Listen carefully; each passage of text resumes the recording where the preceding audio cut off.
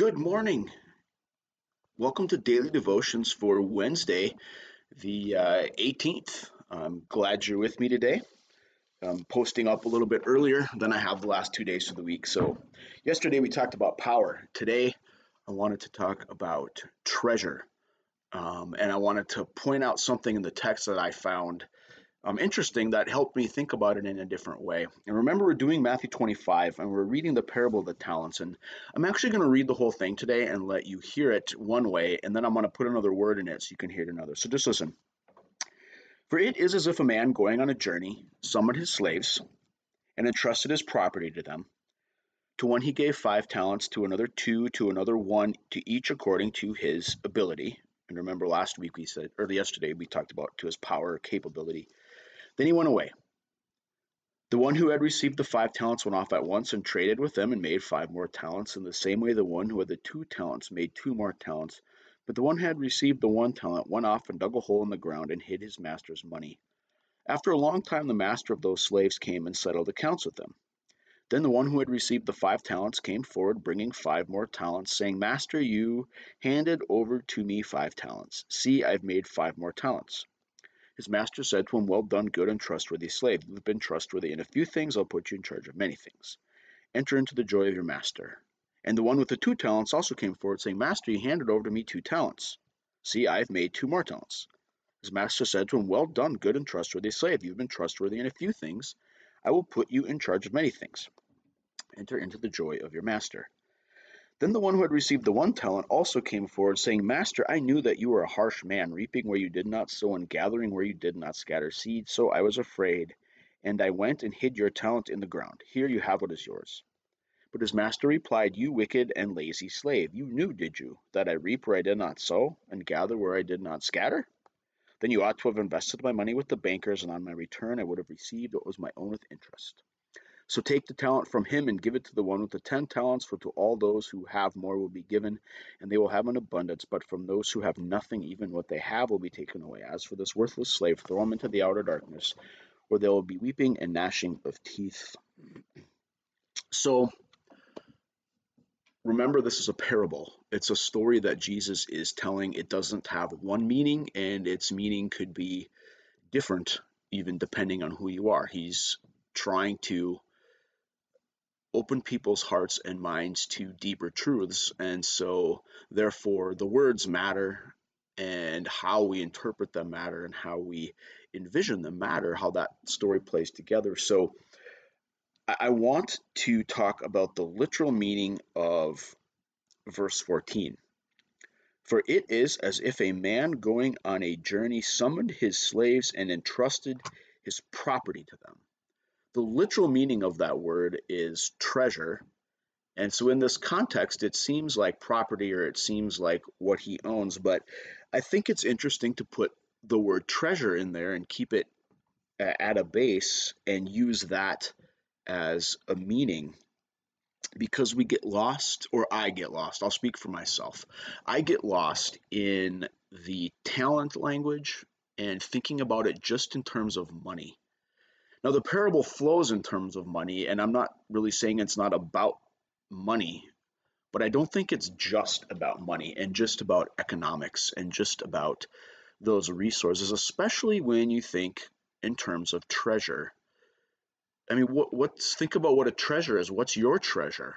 What's the thing that you value? What's the thing that you find precious? What's the thing that you cherish the most? It might be an item or something, right? It might be that. Um, it might be that thing. It might be a person and a relationship you have. I think it can be all of those things. Um, but think about it for a minute. What's your treasure?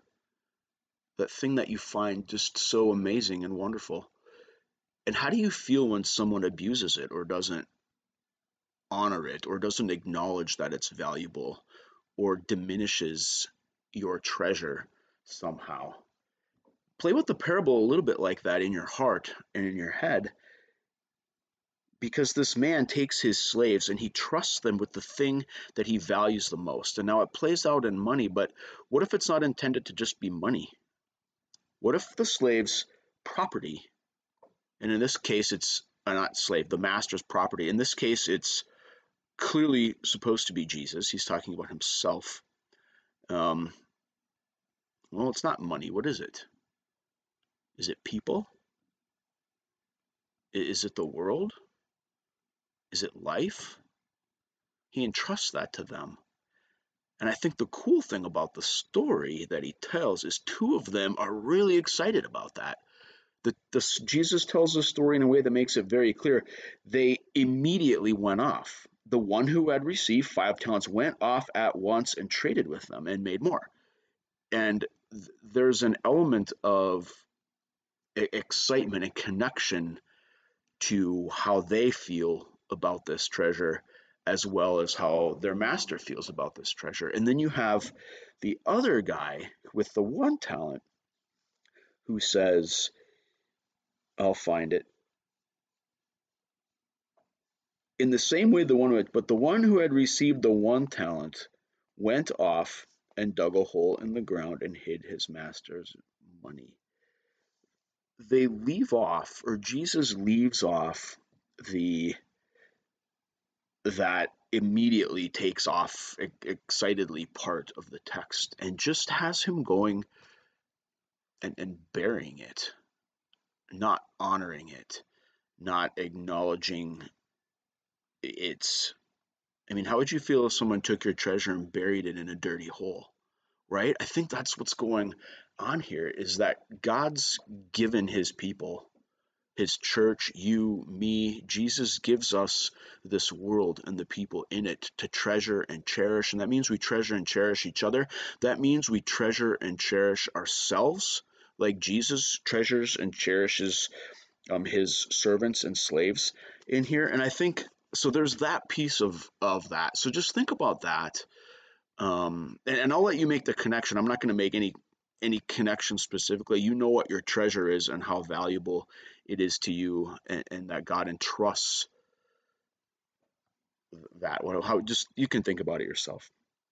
But if you go back in this story to chapter 24, verse 45, Jesus tells another teaching about a faithful and unfaithful slave.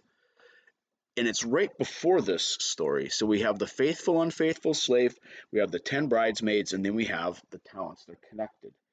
But listen to this. Who then is the faithful and wise slave whom his master puts in charge of his household to give to the other slaves their allowance of food at the proper time?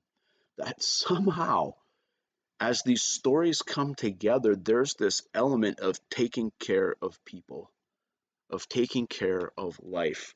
That God's household, that Jesus' household is this world, this place, these people, and that we're tasked with taking care of them, and therefore we're tasked with taking care of each other.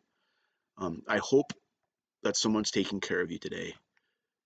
If they're not, call me, and we'll do our best together to take care of each other. If they are, God bless you, and share that and spread that around. To the person who left the blessing note on my door, I deeply appreciate you. Thank you for that. You know who you are if you're watching. Um, for all of you supporting each other, this church, your pastors, your staff in this time, thank you. You're all loved and cherished and treasure to me. So have a blessed day.